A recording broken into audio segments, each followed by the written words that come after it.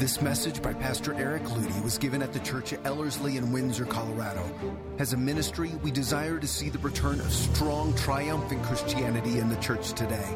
We make these messages available free of charge for the purpose of strengthening the body of Christ and igniting bold faith in the hearts of believers around the world. The ministry of Ellerslie is made possible through the prayers and financial support of listeners like you. If you have been personally impacted by Ellerslie's messages, please consider partnering with us as we build world changers for Jesus Christ through gospel-centered discipleship. Visit Ellerslie.com to learn more. Now, here's Pastor Eric Ludy. Well, guys, I think it's even a profound thought to think of leading into this particular message with laughter in our soul. Because what I'm about to cover oftentimes is one of the great stumbling blocks for many of us in the church. And that is the realities of what comes with following Christ, which is the requisite persecution. All who live godly in Christ Jesus will suffer persecution. Now, many of us are hoping that because we live in North America, there is some type of out to that. Like, well, that was just talking about back then, and it doesn't necessarily apply to us. Yet, if you take an honest glance at Scripture, you recognize that it's timeless, and everything about it applies to every single person in every single culture. And in fact, our culture, just as much as many cultures in the past, has the residue and the kernel of anti-godness that is cultivated within it. It's constantly at work. It's called the spirit of the age. And the spirit of the age is always the same. It is anti-Christ. The devil, the prince of the power of the air, is seeking to undermine the very truth that we uphold.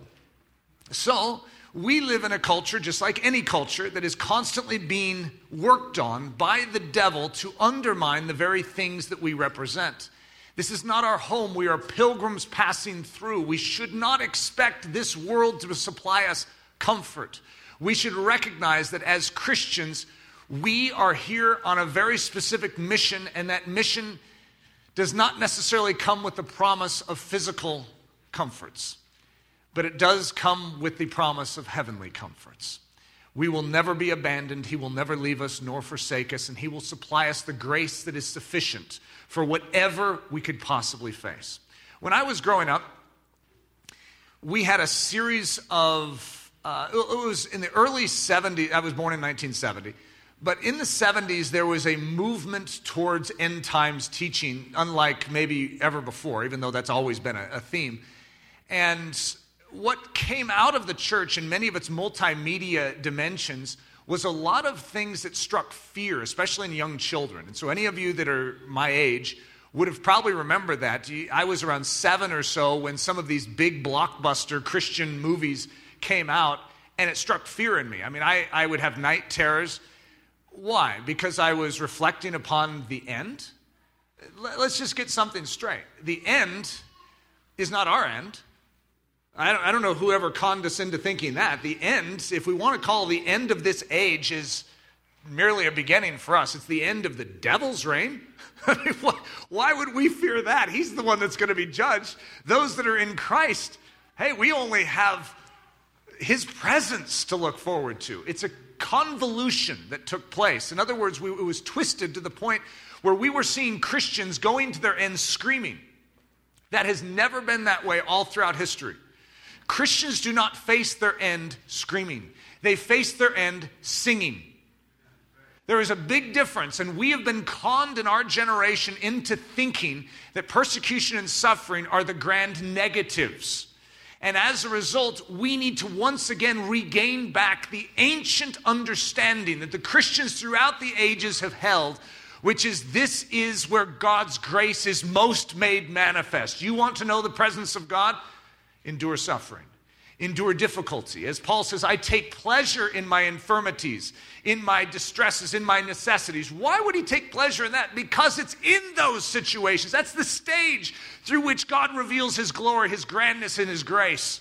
In other words, these are not the weak points in our life in the natural sense as much as they are the strength points in the spiritual sense. We do not emphasize the natural as Christians. We emphasize what God is doing. And as a result, we can endure all things for him. So as I walk through this, I know it touches on some territory that is very delicate for many of us. It's the type of topic that many of us will avoid at all costs. Like, for instance, any of us can subscribe to Voice of the Martyrs newsletter. It's free. But not all of us want to. What is the pause that we have? Why wouldn't we want to know about our suffering brothers and sisters around the world so that we could pray for them? Because most of us don't like to meditate upon such things. We don't like to think that it is actually possible that Christians can and will suffer for their faith in Jesus Christ. And so there's a pause within us, and I want to put my finger on that and say, do you want to continue to pause, or would you like to have the boldness of soul to recognize that we as Christians need to be built to face any difficulty with joy? So that our lens, the mental lens through which we appropriate any challenge in our life, is actually a happy one. If you were told today that you were going to be fed to lions in the morning, what would your natural man say? Maybe I shouldn't even ask you that, because I sort of know what your natural man would say. It would start screaming. It would look for ways to escape. However, Ignatius, who was discipled by the Apostle John, rejoiced. He rejoiced. He was told he was going to be fed to the lions. And he said, my salvation has finally come. And he considered the lions his friends, for they were the ones that were going to lead him into the presence of the one he loved more than his life. Is that the way you think about lions? That isn't the way we are programmed in this earth according to the natural man, or Adam. Adam does not think that way. But Christ is willing to forego any earthly pleasures so that he can see redemption take place. It is for the joy that is set before him that he endures. You see, do you have a joy that is set before you? And so let's begin. The perilous mission. I had the word dangerous. I thought it was too predictable. The dangerous mission just sounded, like that's been spoken before. But the perilous mission, perilous, I like that. That's a nice sounding word. It means dangerous for those of you that don't know.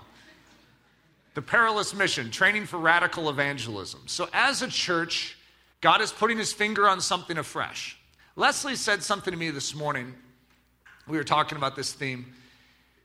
And she said, sounds like you're preaching aggressive Christianity again. And I said, yep. And so we were talking about the book. Catherine Booth has a book called Aggressive Christianity. And then she said, I just read a quote from Amy Carmichael the other day, and she hasn't gotten it for me yet, but it'll have to come out in a future sermon. And she said, the church needs to be ready. Whenever the church enters into aggressive Christianity, the devil will come against it with all his guns. He knows that there's Christianity, but what he will resist with every bit of his might is when Christianity turns aggressive. When we begin to go after souls and we will not take no for an answer, that is when the devil awakens at a heightened level. So as Amy Carmichael said, the church has to know that. If you're going to become aggressive with your faith, you need to recognize that the devil will come at you. We don't need to fear that, because greater is he that is in us than he that is in the world. But we should not be blind and ignorant of the fact that we are engaged in a battle. Training for radical evangelism. The word radical is a dangerous word, I know, but what else are we going to call it? If we just say evangelism, then all of us think we're already doing that. It's like, well, I exist as a Christian. I'm shining light. I'm salt on this earth. Well, I'm not saying you're not. However, all of us in here, and this is why I say this is a message that we're all at already. We know that there is a discrepancy between where we're at now and where we ought to be in regards to sharing our faith. And most of us in here, we genuinely are esteeming the version of Christianity that's all in, all out, that is willing to share in the most difficult situations, to stand up in the midst of an arena and shout, Jesus, even though everyone in there is like some atheist gathering. We'd be willing to do that in our mind. However, in action, there's a palsy in our legs. There's a stammer in our tongue. There's something that is missing in the machinery to get from here to here. And even as we enter into this training in evangelism, we need to allow the Spirit of God to address that. Just to know in our mind what we ought to do isn't the great need of our church. It is the power to do it. We know that we need to bear witness of Jesus Christ. We know it better than probably most churches on earth. However, there is a palsy and a stammer. There is a weakness in our humanity, and I don't think it's bad that we're seeing it. You see, when we see that, I just want you to know it's not just in you. If you've been feeling like the one odd man out, like everyone is so bold in this church. No, everyone's so cowardly in this church. Now, I know we have certain personalities in here that make the rest of us feel, because they're just like, let's go preaching. We're like,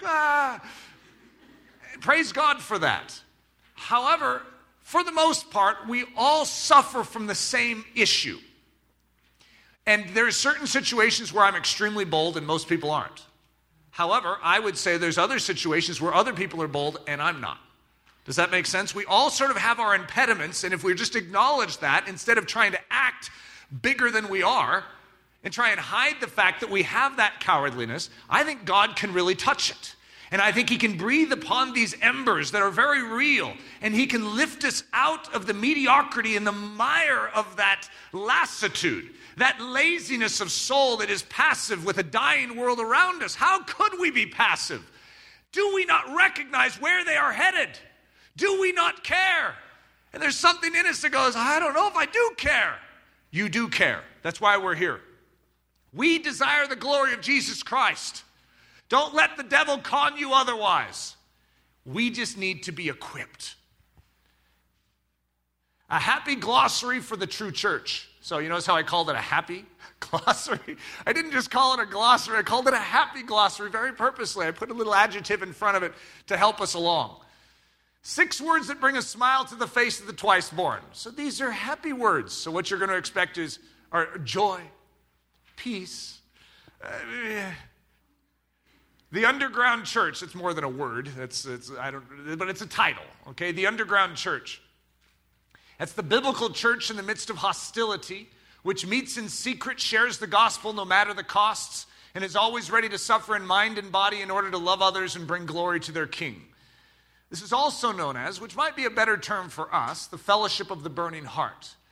Those that don't make their decisions based on the cost it will mean to their lives. Most Christians around the world that live in persecuted nations actually are not a part of the fellowship of the burning heart. There's a whole bunch, high numbers, in persecuted countries that live according to the status quo and keep their Christianity in a box, lest they receive the harsh treatment that they know will come to anyone who dares get it out of that box. This is where most people all around the world function. The ones we esteem, when we hear of a persecuted nation and we see a man or a woman rise up and preach the gospel boldly and suffer persecution for it, we stand in awe.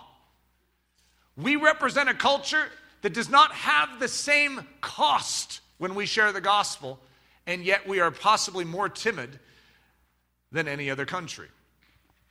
The underground church, a martyr, one who suffers greatly, often unto death for the sake of Christ. Also known as the ultimate heroes of the church.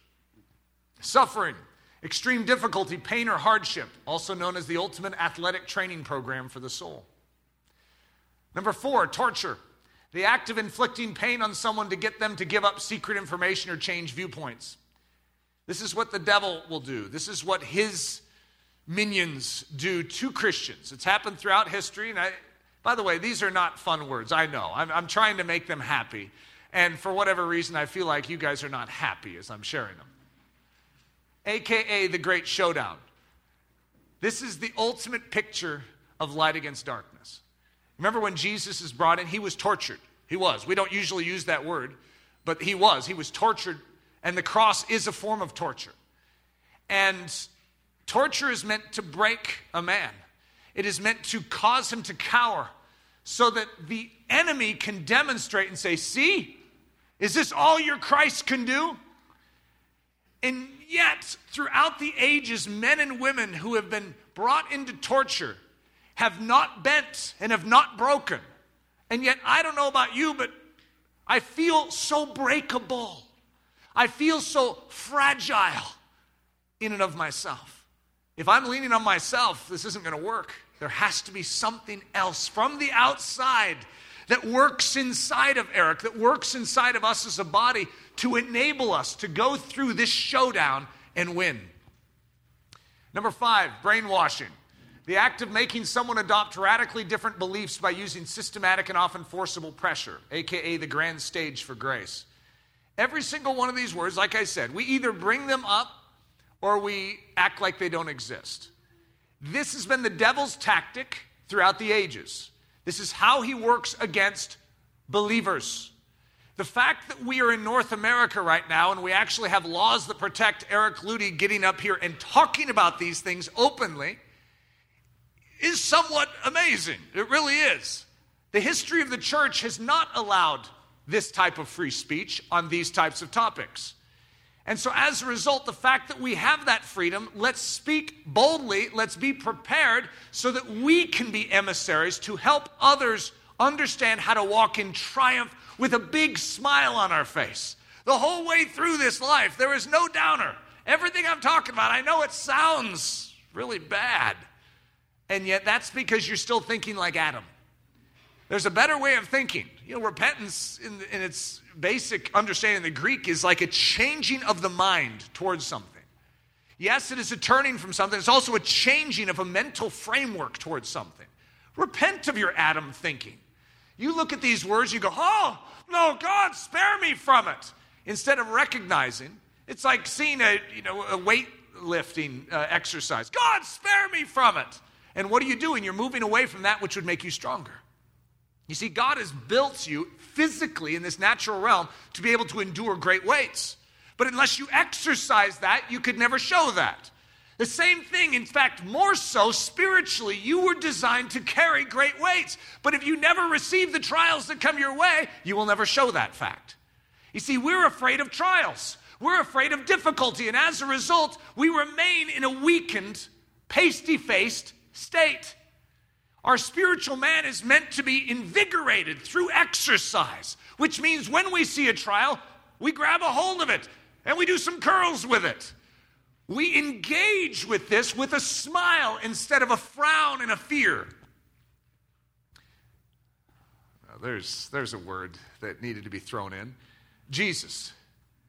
The one who builds the underground church, constructs faithful martyrs, gives power to his followers to endure sufferings with triumph, face any and all forms of torture with unshakable confidence, and survive even the most intense brainwashing tactics with stunning grace. He's also known as the amazing Savior.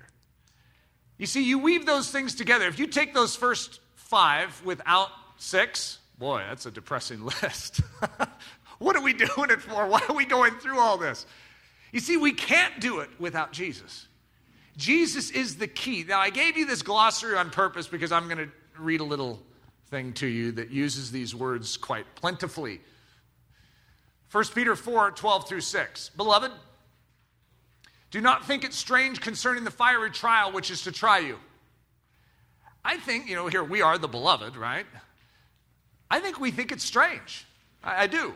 I've brought this up many times. However, we're not supposed to consider it strange, the fiery trial that is trying us, as though some strange thing happened to you. What is this? Why am I going through this? Well, didn't you say you were a Christian? Yeah, why am I going through this? Well, do not consider it strange. This is what Christians go through, just like a branch being grafted into a vine. What's going to happen? It's going to be pruned. Why? So it can bear more fruit. The branch shouldn't be going, hey, why? Why are you pruning me?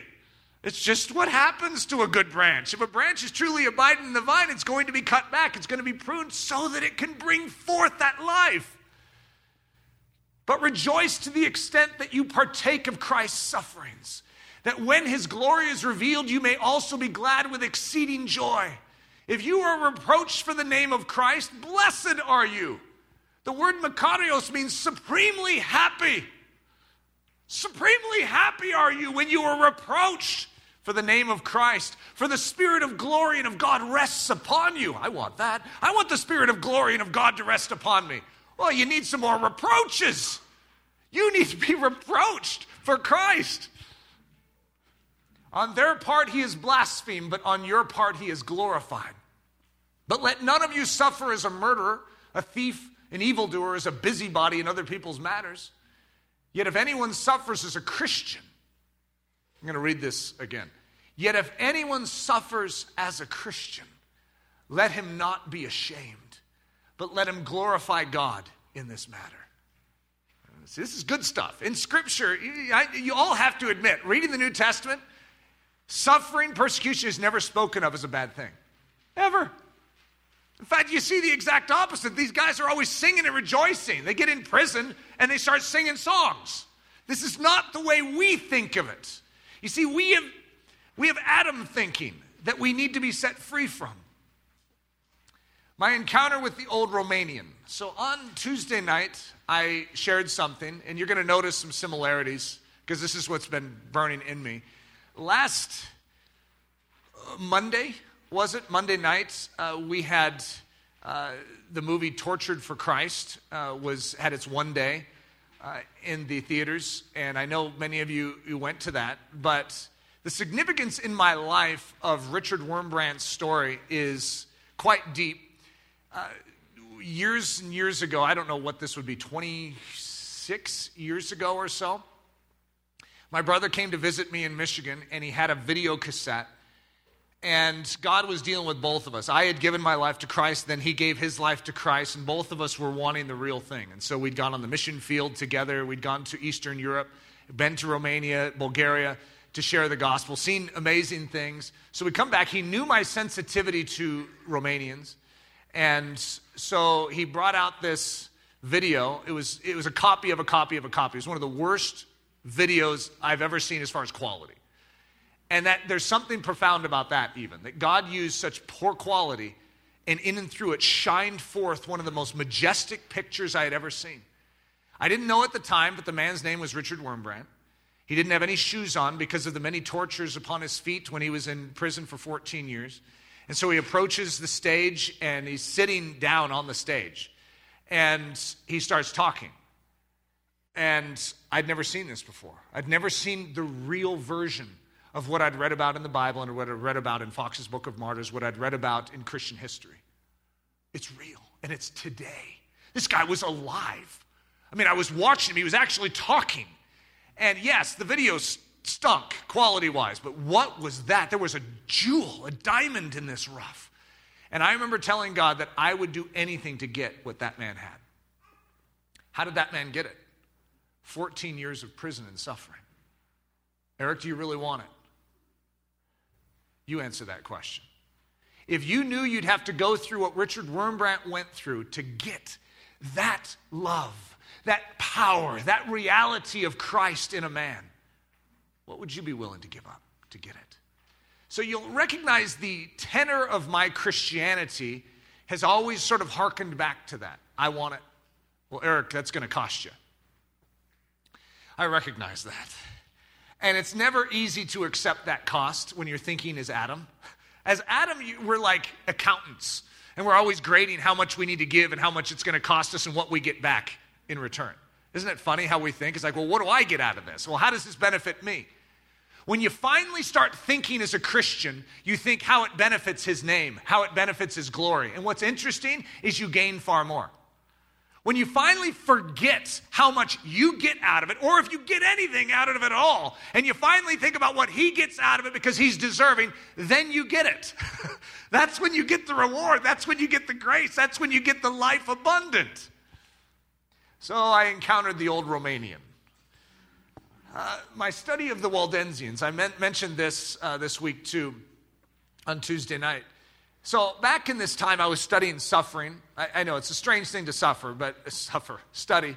That's sort of what it was like when I was studying it too. It was a form of suffering because the whole while I was trying to study my way out of Adam thinking.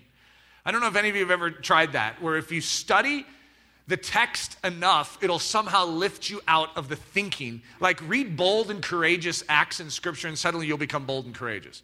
However, that isn't how it works, but I was trying to sort of get rid of my cowardice by reading Fox's Book of Martyrs, by reading Martyr's Mirror, by reading Voice of the Martyrs newsletter. And I was still a coward. I mean, it was causing my soul to tremble, but I wanted it so much. So I was studying the Waldensians, which is a people group that lived in the Italian Alps during the Dark Ages. And they lived in caves, but they had the scriptures the whole while. And so the Roman Catholic Church had gone apostate through this little stretch of time. And they were wicked. That's the only thing you can say. I mean, they were bad news. If anyone ever shared the gospel, they would be butchered. It wasn't just killed, they were butchered publicly. And so what a strange thing for the church to be doing. And that's why the Waldensians are so important. They're also known as the Vadoi if you study Christian history. And so there's this whole time period where they were the lone messengers of the truth of Scripture. They were the lost, in the midst of the Dark Ages, they were the light shining in the midst of the darkness. I mean, truly profound. And their stories are so moving. But they would go into the countryside knowing full well that if they are caught, they're dead. And they're not just dead, they're dead in great pain. They're going to suffer greatly. And the suffering that these men went through, I mean, this crazy book that I read on it went into such great detail on it. I mean, I was just like swallowing hard the whole book. And these men would go out in twos. And they would go out. One was an older man. He was known as a barb. And the younger man who was in training under the barb would go with them. And they would go into towns. And there was always sort of a threshold to the city limits. And this is where the young man would always pause and be like, I don't know if I can go. And that's why they went with an older man. And the older man would take his hand and pull him across that threshold. Say, follow me. You see, the older man had been led across that threshold into that realm of fear, into that realm where most of us would melt. He had been there many times before, so he had acclimated to it. The young man, like us, we could just describe ourselves as the young man in the story. We're a generation that doesn't have the older man to carry us across that threshold, to show us how it is done, because this isn't just street preaching. This is risking your life. They went out as, what was the term, merchants. And they would have all these goods, and they would go into homes, or they'd go up to doors, and if someone was interested, they could go into their home and sit down, and they would go through their goods, and they'd be praying the whole time, God, are they ones that you want us to share the gospel with? Because if they shared the gospel with an informant, someone who would turn them in, they're dead. And so they're praying the whole time, and so they would get to a certain point where they would look at each other and nod, and it's like they knew they were supposed to go on, and so they would share of something even more valuable than anything they have, and it was called the pearl of great price. And basically it would cost them everything to get it. But they talked of its beauty. And if the people were interested, they would share Jesus with them, risking their life the entire while.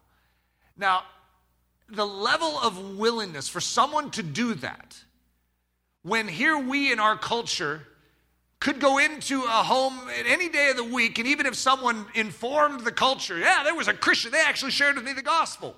What is the worst that can happen? You can fill in the blank. In other words, they risked everything to share the gospel. And that needs to weigh on us as we go through this. My first preaching experience. So I was invited out. I think we were doing an event in Spokane. And I look at that, when I used to travel and speak on relationships, I don't look at that as preaching. When I was asked to speak for a church, this is the first time, it was in Spokane, Washington. I think Leslie and I had been married a year or two. I was praying about what I should preach on. And there was one thing that was so deep in my soul, and that was martyrdom. And so I got up, poor church, and I preached on martyrdom. My very first time I preached a sermon was on martyrdom. And this church is just sort of staring back like, what in the world? It was intense. It was like, this is what we all need to be prepared for. I don't know that I could even say at that time I was prepared for it. But again, I felt like the more I studied it, or maybe if I spoke about it, it would make me ready. There's only one way to be ready, and that's to know Jesus. You see, Jesus is the one that carries us through. And that's the one thing I had to learn as I went through all these things. So the movie on Monday night, Tortured for Christ, I still haven't gotten feedback from Voice of the Martyrs of if we can do a special screening here of the movie, but I'd sort of like to invite our entire church to see it. Those of you that did see it, it's a profound picture of something that's hard to describe unless you see it. And it's beautiful. That's another thing that I could say. There's something beautiful about seeing someone suffer well. I don't know how else to describe it, but when you see it, it gives you courage. It gives you hope, and it lifts you up. That's why the stories of the martyrs have always been told. It seems like a strange thing to meditate upon. People dying? No. It's not people dying. It's people living. They're truly living. And no matter when they face death with that type of bravery, that type of courage, it's supernatural. Because no one does that. In our natural man, we cower before pain. These men boldly enter it. These women run to it. What is that? It speaks something to our soul. And so the story of Richard and Sabina Wurmbrand is a deep part of Leslie's and my life and heritage. So to see that movie was a precious thing for us. And it's obviously set my thinking throughout this entire week. But you have to realize where we're at as a church. We're beginning an emphasis in evangelism. And that movie isn't, to me, it isn't just about suffering. I know the title is rather intimidating. It's like if you want to get people to come to a movie, you don't call it Tortured for Christ. But that is the name of his best-selling book, so hey, I guess we'll keep that title. It's not just about a man who was tortured. It's a man who bore witness of Jesus Christ in the most difficult circumstances. It's an evangelism movie as far as I'm concerned. It's real evangelism, what we could call radical evangelism, or I could just call it normal evangelism, but that might offend us. This is what it's supposed to be. Do you understand that there's a lost and dying world? This man loved the Russian people. They're not very lovely. The atheistic communism is a very dour and dark thing, and it is angry and mean and hateful. To love that, to love the people in it, I'm not saying he loved atheistic communism. I'm saying he loved the people that were caught in it, and he wanted to see them thawed and to know the love of Jesus Christ, that he would risk great things to be able to go to them and share the gospel. So in this week, I was reminded of something that Philip sent to me quite a few years back, and it's called Preparing for the Underground Church. It's not the easiest read. I'm just going to prepare you for that. However, I want you to practice not thinking like Adam as I read this, but thinking like Christ. Now, Richard Wurmbrand has a good sense of humor, which helps.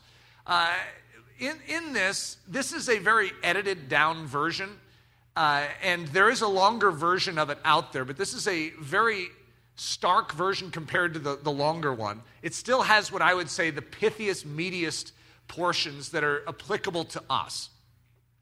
So I'm going to read this through, and I think the importance of it will begin to come to the surface as we progress. If we really want to be prepared, I guess we could start with, do we really want to be prepared? And I would say there's going to be a resounding response, even though we're a little terrified to answer yes. There's a resounding yes. We want it, Eric. We want to know how to live this life and to live it boldly. All right? Let's listen to a man who spent 14 years in prison, who lived under communist atheism, and who had to risk everything to share the gospel in his day and age, and let him teach us how to prepare, practically prepare, to bring the truth of Jesus Christ into an ever-darkening culture. I say, this is the type of thing we want to hear. If I'd told you ahead of time what the message is on, you might have come up with an excuse like I had a cough this morning. This is the type of message we will strategically get coughs to avoid. And yet, I think as you hear it, you're going to recognize that there's life in it. I want you to be happy. I want you to be thinking like the twice born. I love this message. This is the type of stuff that stirs me. You see, I no longer think like Adam. I still have the propensity to in regards to this topic. But I have a lens that is able to consider it pure joy, that is able to laugh, that is able to leap. And so even though I have still a lot more growth in this area personally, I've tasted a different mentality. Preparing for the Underground Church by Richard Wurmbrand. Part 1, preparing to suffer well. Suffering cannot be avoided in the underground church, whatever measures are taken, but suffering should be reduced to the minimum. What happens in a country when oppressive powers take over? In some countries, the terror starts at once, as in Mozambique and Cambodia. In other places, a false sense of religious liberty follows, and then suddenly, after the necessary police force and army staff have been established, the clampdown begins. In Russia, the communists gave immediately great liberty to the Protestants in order to destroy the Orthodox.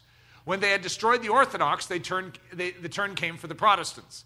The initial situation does not last long. During that time, they infiltrate the churches, putting their men in leadership. They find out the weaknesses of pastors. Some might be ambitious men. Some might be entrapped with the love of money. Another might have a hidden sin somewhere wherewith he may be blackmailed.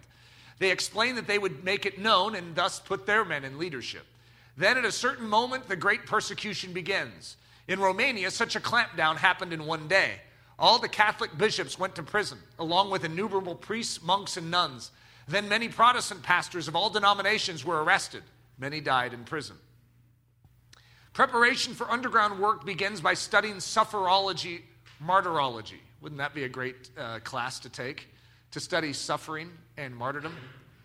Later, we will look at the technical side of underground work, but first of all, there must be a certain spiritual preparation for it. In a free country, to be a member of a church, it is enough to believe and to be baptized. In the church underground, this is an extremely fascinating statement. In the church underground, it is not enough to be a member in it. You can be baptized and you can believe, but you will not be a member of the underground church unless you know how to suffer. Did you guys hear that? That is like a line that just jumps off the page. In other words, I'm not saying you're not a believer in Christ. I'm saying if you want to be a part of the underground church, you have to know how to suffer. You might have the mightiest faith in the world, but if you are not prepared to suffer, then when you are taken by the police, you will get 2 slaps and you will declare anything. So the preparation for suffering is one of the essentials of the preparation of underground work. A Christian does not panic if he is put in prison. Did you hear that line? I'm not sure how well we relate to it. A Christian does not panic if he is put in prison. For the rank and file believer, prison is a new place to witness for Christ. For a pastor, prison is a new parish. It's like a new church. It is a parish with no great income, but with great opportunities for work. Free churchgoers look at their watch. Already he has preached for 30 minutes. Will he never finish? Like last week. Already they've preached for 2.5 hours. Will they ever finish?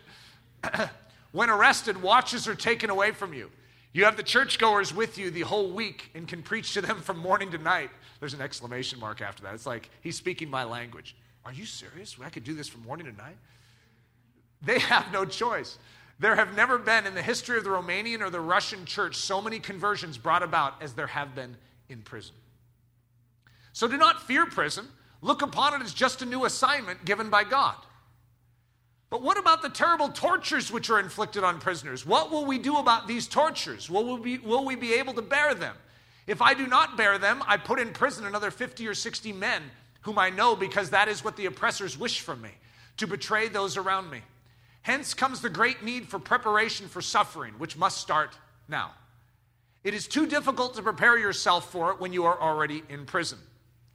Isn't that just a strange thought? Here we are in America, and I'm reading something that says we need to prepare for suffering. What? That sounds like the big wet blanket on our life. It is too difficult to prepare yourself for it when you are already in prison. This is our preparation season. If you were going to compete in the Olympics, I would say you should train. Now, of course, you wouldn't even qualify for the Olympics, but let's imagine you could just be a walk-on. You see, if you do not train for the Olympics for years ahead in your life, then when you get to that day, you will not show well. And Christianity is about showing well in the day. When the day of testing comes, when the D-Day of our soul comes, we have been prepared. Part 2, you must really know Jesus. How much each one of us can suffer depends on how much he is bound up with a cause, how dear this cause is to him, and how much it means for him. In this respect, we have had in communist countries very big surprises. There have been gifted preachers and writers of Christian books who have become traitors. The composer of the best hymnal of Romania became the composer of the best communist hymnal of Romania. Everything depends on whether we have remained in the sphere of words or if we are merged with the divine realities. God is the truth. The Bible is the truth about the truth. Theology is the truth about the truth about the truth. A good sermon is the truth about the truth about the truth about the truth. It is not the truth. Isn't that an interesting statement? The truth is God alone.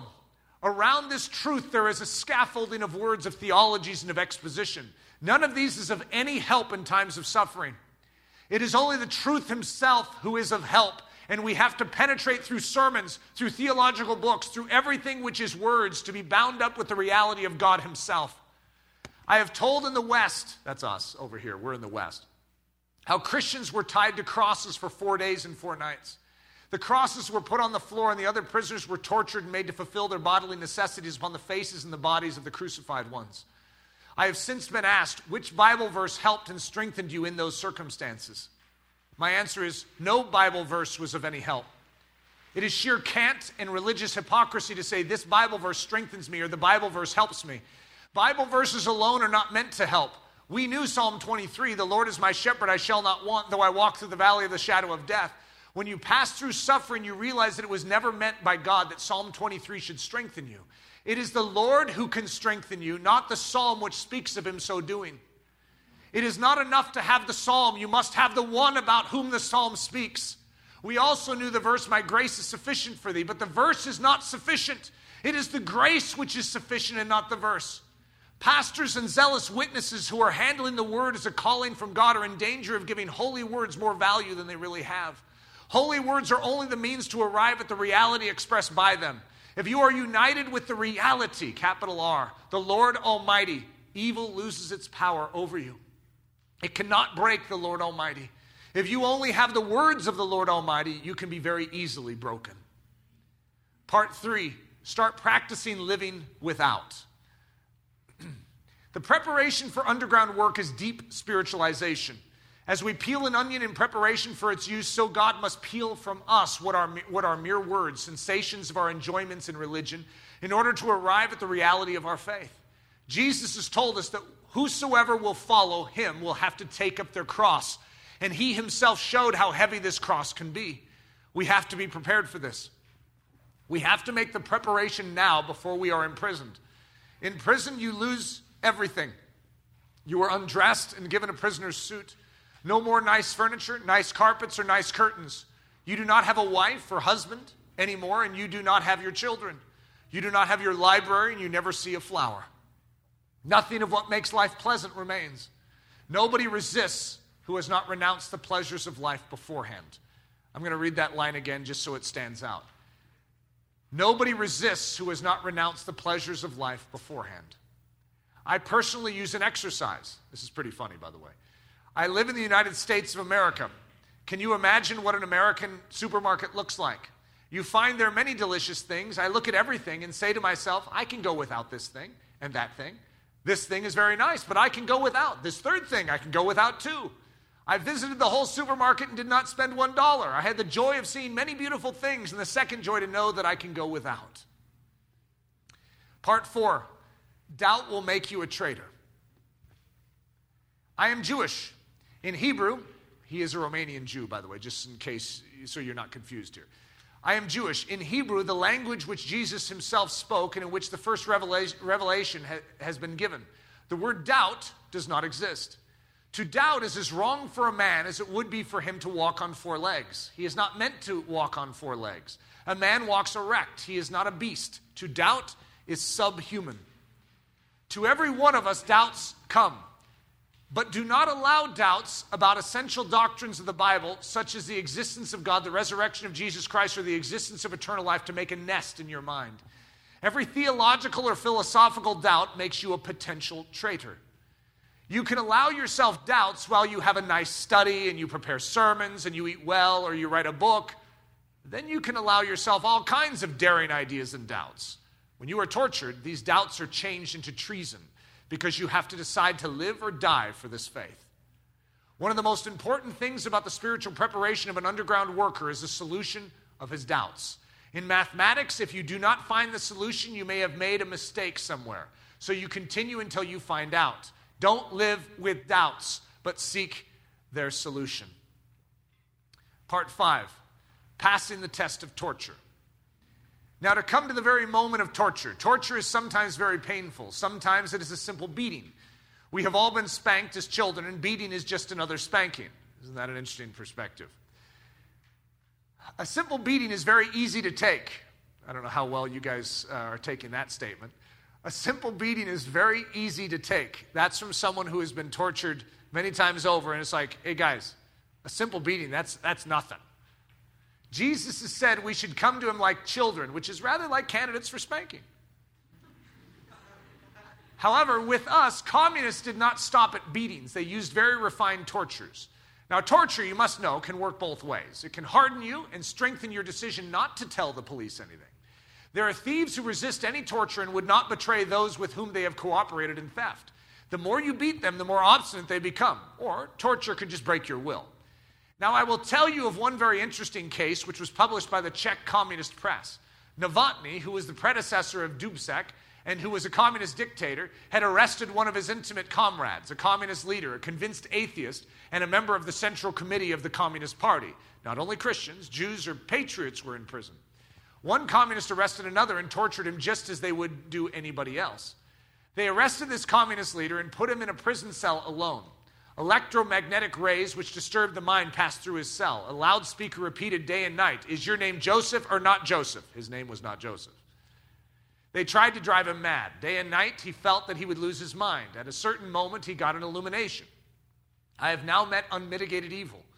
If communists torture a Christian, it is not absolutely evil because communists believe that they will construct an earthly paradise. Christians hinder them, so it is right to torture Christians. But when a communist tortures a communist, it's a torture for torture's sake. There is absolutely no justification for it. But wait a little bit. Every coin has two sides. Every electric cable has two poles. If there is an unmitigated evil, against whom does this unmitigated evil fight? There must be an unmitigated good. This is God. And against him they fight. When he was called to the interrogator, he entered smiling into the room and told him that he could switch off the loudspeaker now because it had attained its result. "I've become a Christian," the officer asked him. "How did it happen?" He told him the whole story. The officer said, "Wait a little bit." He called a few of his comrades and said, "Please repeat the story before my comrades." He repeated the story, and the captain told the other police officer, "I told you that this method will not work. You have overdone it." The devil is not almighty and all-wise like God. He can make mistakes. Evil torture is an excess which can be used very well spiritually. Part 6, preparing for the moment of crisis. Torture has a moment of explosion, and the torturer waits for this critical moment. Learn how to conquer doubt and to think thoroughly. There is always one moment of crisis when you are ready to write or pronounce the name of your accomplice in the underground work, or to say where the secret printing shop is, or something of that kind. You have been tortured so much nothing counts anymore. The fact that I should have pain also does not count. Let me read that again. The fact that I should not have pain also does not count. Draw this last conclusion at the stage at which you have arrived, and you will see that you will overcome this one moment of crisis. It gives you an intense inner joy. You feel that Christ has been with you in that decisive moment. Jailers today are now trained and refined, aware that there is a moment of crisis. If they cannot get anything from you in that moment, then they abandon torturing. They know its continuation will be useless. There are a few more points in connection with torture. It is very important to understand what Jesus said. Take no thought for the morrow shall take thought for itself. I have had 14 years in prison. Brother Hopov had 26. Wang Mingdao had 28. It seems impossible to bear long years of prison. You are not asked to bear it all at once. Do not bear even one day at a time. Bear an hour at a time. 1 hour of pain everybody can bear. We have had a terrible toothache, a car accident, passing perhaps, through untold anguish. You are not meant to bear pain more than this one present minute. What amplifies pain is the memory that I have been beaten and tortured so many times, and that tomorrow they will take me again, and the day after tomorrow. Tomorrow I might not be alive, or they might not be alive. Tomorrow there can be an overthrow, as in Romania. Yesterday's beating is past. Tomorrow's torture has not come yet. It's interesting, when we talk about the moment of crisis, when we look at this and you only see the extremes, okay, we're seeing prison, torture, all these things. Obviously, it's hard for us as Americans to comprehend these things. We don't have a grid for this. The people we know and love, the Christians around us, have not endured these things. So to us, it feels like we're watching some kind of movie that should be rated pretty high level because it's, dealing with some graphic violence.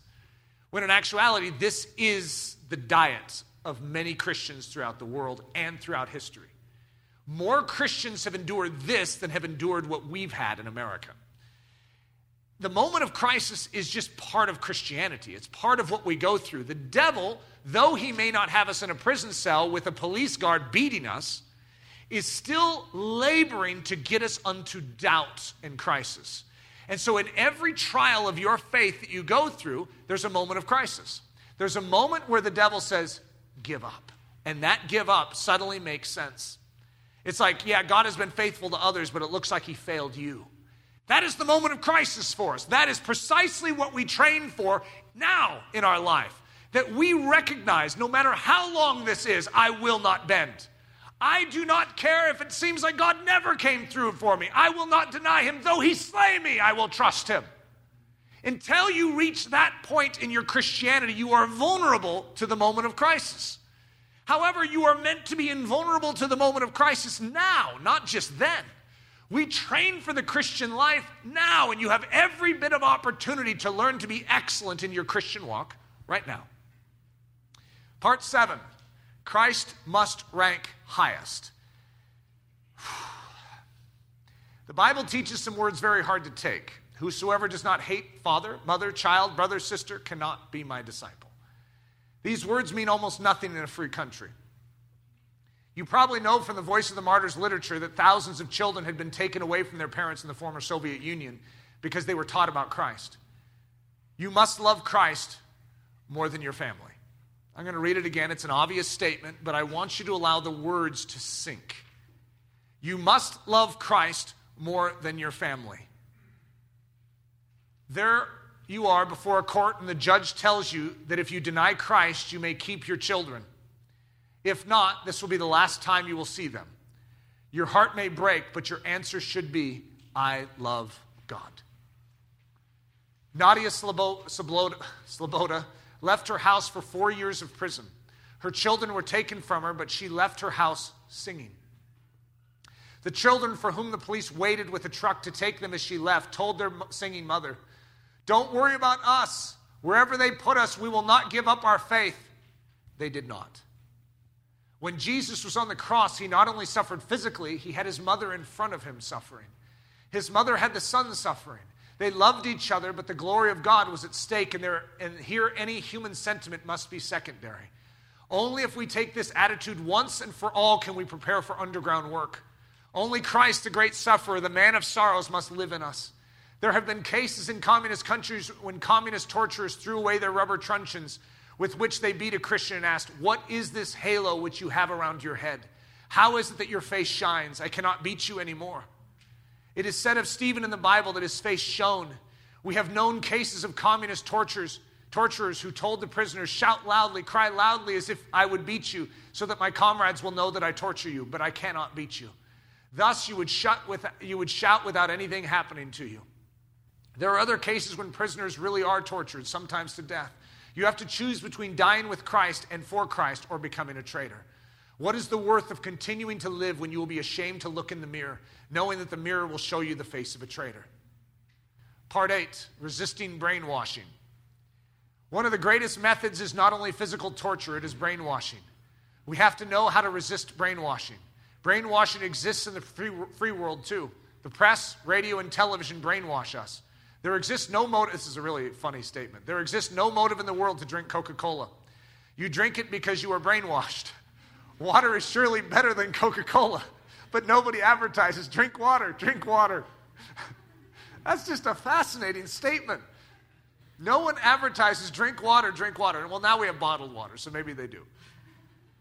If water were advertised, we would drink water. Some have driven this technique of brainwashing to its extreme. The methods vary, but brainwashing in my Romanian prison consisted essentially of this. We had to sit 17 hours on a form which gave no possibility to lean, and you were not allowed to close your eyes. For 17 hours a day, we had to hear communism is good, communism is good, communism is good, etc. Christianity is dead, Christianity is dead, Christianity is dead, etc. Give up, etc. You were bored after 1 minute of this, but you had to hear it the whole 17 hours for weeks, months, years even, without any interruption. I can assure you, it is not easy. It is one of the worst tortures, much worse than physical torture. I had passed through brainwashing for over 2 years. Now the communists would have said that my brain was still dirty. In the same rhythm in which they said Christianity is dead, I and others repeated to ourselves, Christ alone has been dead, but he rose from the dead. We remembered that we lived in the communion of saints. So when we talk about brainwashing, just as I talked about the moment of crisis, I don't know how to relate this to you to understand, but this is something that the Spirit of God can train us in now. It is a very, very real thing to me. That voice of brainwashing coming against me. I don't know how to describe it. When I look at Paul's thorn, a messenger of Satan sent to buffet him, I don't know what his thorn was, obviously, it doesn't say, but boy, I have some good guesses. I had for 3 years before Ellerslie started a voice that constantly spoke, day in, day out, to me, saying, give up, you're nothing, you'll never make a difference. Over and over and over again. And you know what happened? I learned to rehearse truth to my soul constantly. God is greater. God will accomplish his ends. Sure, I'm weak. Yes, I'll agree with you on that point. But he has chosen weak things through which to reveal his strength. You see, that brainwashing will backfire on the devil and cause us to preach to our soul all the more what is, in fact, true. Some of you have been whispered to or shouted at by the devil for many years. But you have allowed that voice to continue without the proper response. The devil loves to brainwash. It's what he does. But God renews the heart and mind so that we think his thoughts and we keep our mind fixed on things above. Part 9, enduring solitude. One of the greatest problems for an underground fighter is to know how to fill up his solitude. We had absolutely no books. Not only no Bible, but no books, no scrap of paper, and no pencil. We never heard a noise, and there was absolutely nothing to distract our attention. You looked at the walls, that was all. Now, normally a mind under such circumstances becomes mad. I and many others, by the way, mad, for those of you that are younger, means crazy. I and many other prisoners did it like this. We never slept during the night. We slept during the day. One prayer at night is worth 10 prayers during the day. The demonic forces are forces of the night, and therefore it is so important to oppose them during the night. In solitary confinement, we awoke when the other prisoners went to bed. We filled our time with a program which was so heavy we could not fulfill it. We started with a prayer in which we traveled through the whole world. We prayed for each country, for where we knew the names of towns and men, and we prayed for great preachers. It took a good hour or two to come back. We prayed for pilots and for those on the sea and for those who were in prisons. After having traveled through the whole world, I read the Bible from memory. To memorize the Bible is very important for an underground worker. Part 10, exercising the joy of the Lord. Just to make us laugh also a little bit, I will tell you one thing which happened. Once while I lay on the few planks which were my bed, I read from memory the Sermon on the Mount, according to Luke. Remember, this is in his mind. He's reading it. I arrived at the part where it said, when you are persecuted for the Son of Man's sake, rejoice you in that day and leap for joy. You will remember that it is written like this. I said, how can I commit such a sin of neglect? Christ has said that we have to do two different things. One, to rejoice, I have done. The second, to leap for joy, I have not done. So I jumped. I came down from my bed and began to jump around. In prison, the door of a cell has a peephole through which the warden looks into the cell. He happened to look in while I jumped around, so he believed that I'd become mad. They had an order to behave very well with madmen, so that their shouting and banging on the wall would not disturb the order of the prison. The guard immediately entered, quieted me down, and said, you'll be released. You can see everything will be all right. Just remain quiet. I will bring you something. He brought me a big loaf of bread. Our portion was one slice of bread a week, and now I had a whole loaf plus cheese. It was white. Never just eat cheese. First of all, admire its whiteness. It is beautiful to look upon. He brought me also sugar. He spoke a few nice words again and locked the door and left. I said, I will eat these things after I have finished my chapter from Luke. I lay down again and tried to remember where I'd left off. Yes, when you are persecuted for my name's sake, rejoice and leap for joy because great is your reward. I looked at the loaf of bread and the cheese. Really, the reward was great. So the next task is to think of the Bible and to meditate upon it. Every night, I composed a sermon beginning with "Dear brethren and sisters," and finishing it with "Amen." After I composed it, I delivered it. I put them afterwards in very short rhymes so that I could remember them. My books with God in solitary confinement, and if prison walls could speak, contain some of these sermons. I have memorized 350 of them. Out of bread I made chessmen, some of them whitened with a little bit of chalk and the others gray. I played chess with myself. Never believed that Bob Fischer, we know him as Bobby Fischer, the great chessman, is the greatest chess master of the world. He won the last match with Spassky. He won 8 games and lost 2. I, in 3 years, never lost a game. I always won either with white or gray. Never allow your mind to become distressed, because then the communists have you entirely in their hands. I'm going to read that again, just because we've read a lot and I don't want you to miss this line. Never allow your mind to become distressed, because then the communists have you entirely in their hands. You can put something in instead of communists if it will help. That which opposes Christ. In other words, God has given us all we need to have peace, joy, and a soul calm in the midst of the most turbulent waters. We as the church have been equipped. We now need to take the equipment and learn to use it. What we are supposed to be doing in Christianity is exercising what we know to do and doing it. Because we live in North America, we have a tendency to take the tool bag, say, "That is nice, thank you for giving it to me," and never learning to use the tools. We understand that there are tools. We agree with the tools. We know that these are tools that were given us through the shed blood of Jesus Christ, but we have not exercised them because we haven't needed to.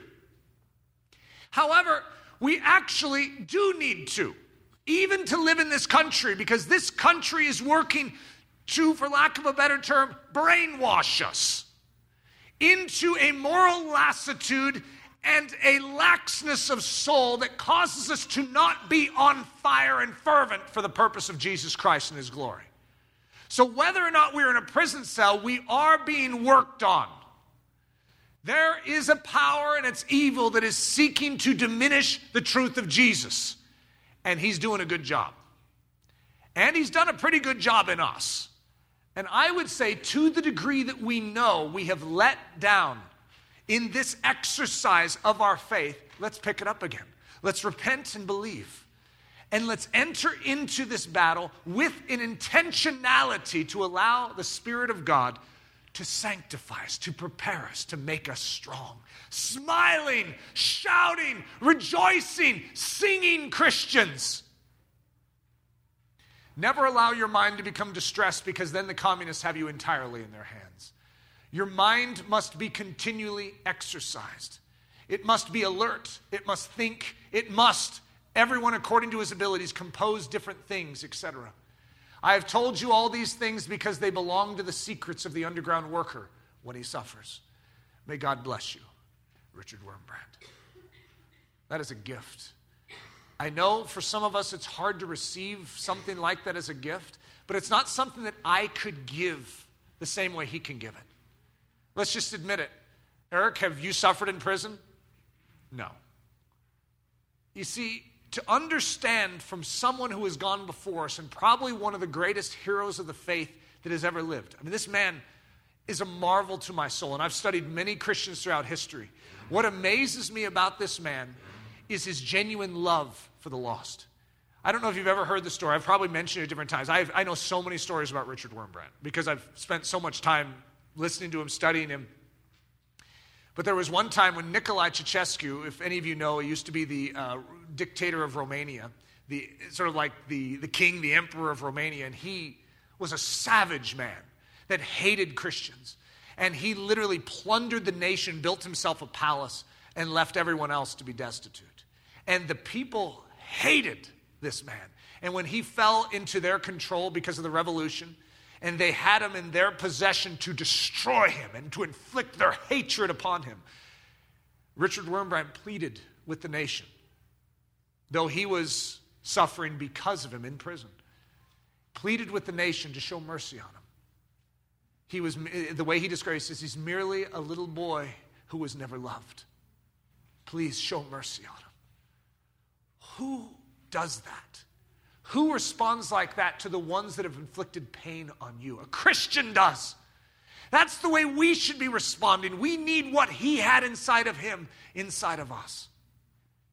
So there's a scene in Tortured for Christ that just keeps coming back to me. And that is Richard Wurmbrand. Most of us think about him enduring torture. We don't ever really ponder what led to it in the first place. Here he is. The Russians have come into his country, and Christianity is basically in the outlawed state. And yet, he cares so deeply about these soldiers that are atheists. They've had nothing else. They've never heard about Jesus. And so the only way oftentimes to get to them was to enter into their world.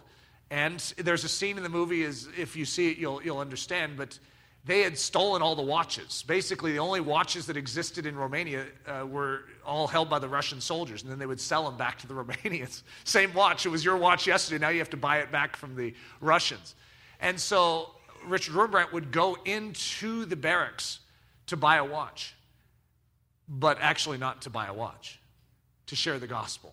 And he would risk everything to do it, going into the soldiers' barracks to share the gospel. Now, I know that's in Romania, that happened way out there. However, here's what it says to me. There's a house across the street. Would I be willing to go into that house to share the gospel and risk my life? And you go, no, I wouldn't be risking my life. He would go to places that literally could cost him everything. That's what missions has always been. You don't just go where it's easy and there would be no penalty if you get caught. That isn't the logic of the Christian. It's where the gospel is most needed. So what about the soldiers' barracks across the street? I remember just pulling up in my driveway this week and looking at the house across the street and recognizing, all right, God, give me the same heart and the same passion to reach them that Richard Wurmbrand had to reach the Russian soldiers. That's what I need. I need it. Intellectually, I have it. But I'm missing something in this region, God. It's something that compels me. Paul says that he was compelled. The only thing that will carry you into danger is something compelling you. You can't not go. And I want to not be able to not go, if that makes sense. I don't want to have the ability to not go. I want to be compelled to do that which is obvious in front of me. Preparing our families for suffering. So as I've been going through this, Hudson went with me to the movie on Monday night. It was a really special thing for the two of us to share. And it's a movie that I'm probably glad that I didn't have my younger kids, younger than Hudson, who's 13, go to it, if that gives you any indication for how you make a decision in watching it. At the same time, I want to have a discussion with my kids. We've had it at basic levels, but just like we're having this discussion today, this is not the easy. How do you ever bring this up? How do we ever talk about this as the church other than just talking about it? But how do I talk about it with my kids? Who's going to get dragged away? If something turns in this culture, who in this church do you think is going to get dragged away? Yeah, you can start guessing. I know who it's going to be. And any other guy in here that has the name pastor associated with it, that's when all of the pastors are going to be like, just call me an elder. I'm just an elder. Elders are not the same. But that term in our culture means something. Responsible one. You're responsible for this. So they figure if they can take the shepherd, the sheep will scatter. And so it's always been the tactic. We need to be strong for when shepherds are removed. My kids need to be strong for when daddy is removed. My wife needs to be strong for when her husband is removed. How do we have those conversations before? And how do I communicate to my wife and to my kids that Jesus is first? And that's how I love them well. I can only serve them to the degree that I put Jesus as the highest. There's a scene, and Hudson brought it up during our prayer time on Tuesday night as a group, and many of you were here and heard it. What stood out to him was the father that was in prison. It wasn't Richard Wurmbrand. It was a different man that they just had a little quick shot of, who was thrown into prison. And to break him and to get him to talk, they brought in his son and hung him up next to the father and started beating him in front of the father. And the father starts saying, I'll share with you whatever you want. And what was so moving about the scene is the son saying, Father, do not give them what they want. Keep preaching Jesus. Keep preaching Jesus. Do not be a traitor. And so they killed the son right in front of him. I mean, I know, I can't believe I'm sharing this stuff just in church. This is not the normal diet of an American church. However, for Hudson, that was what stood out to him out of the whole movie. Because he's identifying with the son. Of course, I'm identifying with the father. Each of us is going to fall into some category there, but we need to have both shoes on. We need to recognize, I don't want you to deny Christ even if it costs me my life. I want my kids to look back at me and say, Daddy, you do for Jesus what he deserves. I don't care what happens to me. I'm a Christian. He'll take care of me. You do what you need to do. I need my wife to begin to communicate that to me. I need to communicate it with them. We need to communicate it with each other. You need to know I'm not going to turn traitor. I'm not going to betray you guys. I need to know that you're not going to turn traitor and betray us. In other words, we're Christians. Let's be the underground church even though we don't technically have to be right now. Let's begin to function as the true church because that's all the underground church is. It's the true church. It's the wheat. It's the sheep. It's the virgins with oil in their lamps. It's those that do Christianity. It's those that are actually living it and not just esteeming it. So this is my meditation this morning. This is our final scripture. This is to the church in Smyrna. Do not fear any of those things which you are about to suffer. Indeed, the devil is about to throw some of you into prison, that you may be tested. And you will have tribulation 10 days. Be faithful unto death, and I will give you the crown of life. There's a lot in that, and of course it's a very specific church, very specific time period, but there's some richness in this, and that line of be faithful unto death has been very significant for me as I've meditated upon it this morning. But be full of that faith, that confidence in your Christ, that knowing of who he is, even unto death. You see, there isn't a point, a moment of crisis where we as Christians turn. I was given I've been going through a pretty intense test as of late. It has not relented. I keep sort of assuming that I've reached the end and the test will sort of end, and it's kept on. And in that, there's a moment of crisis that says, how many days do you continue in such an extremity before you start taking things into your own hands and coming up with different solutions other than faith? Is there a point? And I would say there isn't a point. I was using the issue, the illustration with Leslie of if I was commissioned by God to go out and gather 100 husks of corn. What was that? I don't know what they're called. Shucks? Is that what they're called? Husks of corn? Okay, you guys know what I'm talking about, though, corn. And so I had my satchel next to me, and 1, 2, 3. And I'm going through a trial. Why? Because it's getting heavier and heavier. I'm doing what I know to do. And as I'm collecting it, it's getting heavier and heavier to the point where I get to 99. I'm at a moment of crisis. I don't know that I can go anymore. What if I just drop it all and leave it in the field and go back? What do I have? Did I actually collect? Or did I not? The same is true with faith. You could believe, but if you fail in the point of testing, when you're putting that 100th husk into the satchel, into the bag, that's what God wants, unto the end. I want us to learn how to carry things through unto full maturity and not abort them prematurely. It's called a miscarriage, where you have been given life, but you don't carry it through into its end. Spiritually, it's very, very important that we learn to carry life all the way through. So God has given us a trust. Let's carry it. For some of you, you may be at a moment of crisis right now, where there's some other options that you could be staring at, something that might be a reasonable solution to your quagmire, to your challenge, other than trusting God. And I'm here to tell you, practice right now, being faithful unto the end. God will prove faithful, and he will give you a crown of life. Life always comes. You have to be a believer. We hope you have enjoyed this message by Pastor Eric Ludy, delivered at the Church at Ellerslie in Windsor, Colorado. Feel free to make copies of this message, but do not charge for these copies or alter their content in any way without expressed written permission. For more information about us or to help support the ministry of Ellerslie, we invite you to visit us at ellerslie.com, ELLERSLIE.com. Please know that you are not alone in this battle for truth, and we are cheering you on down the narrow way of the cross.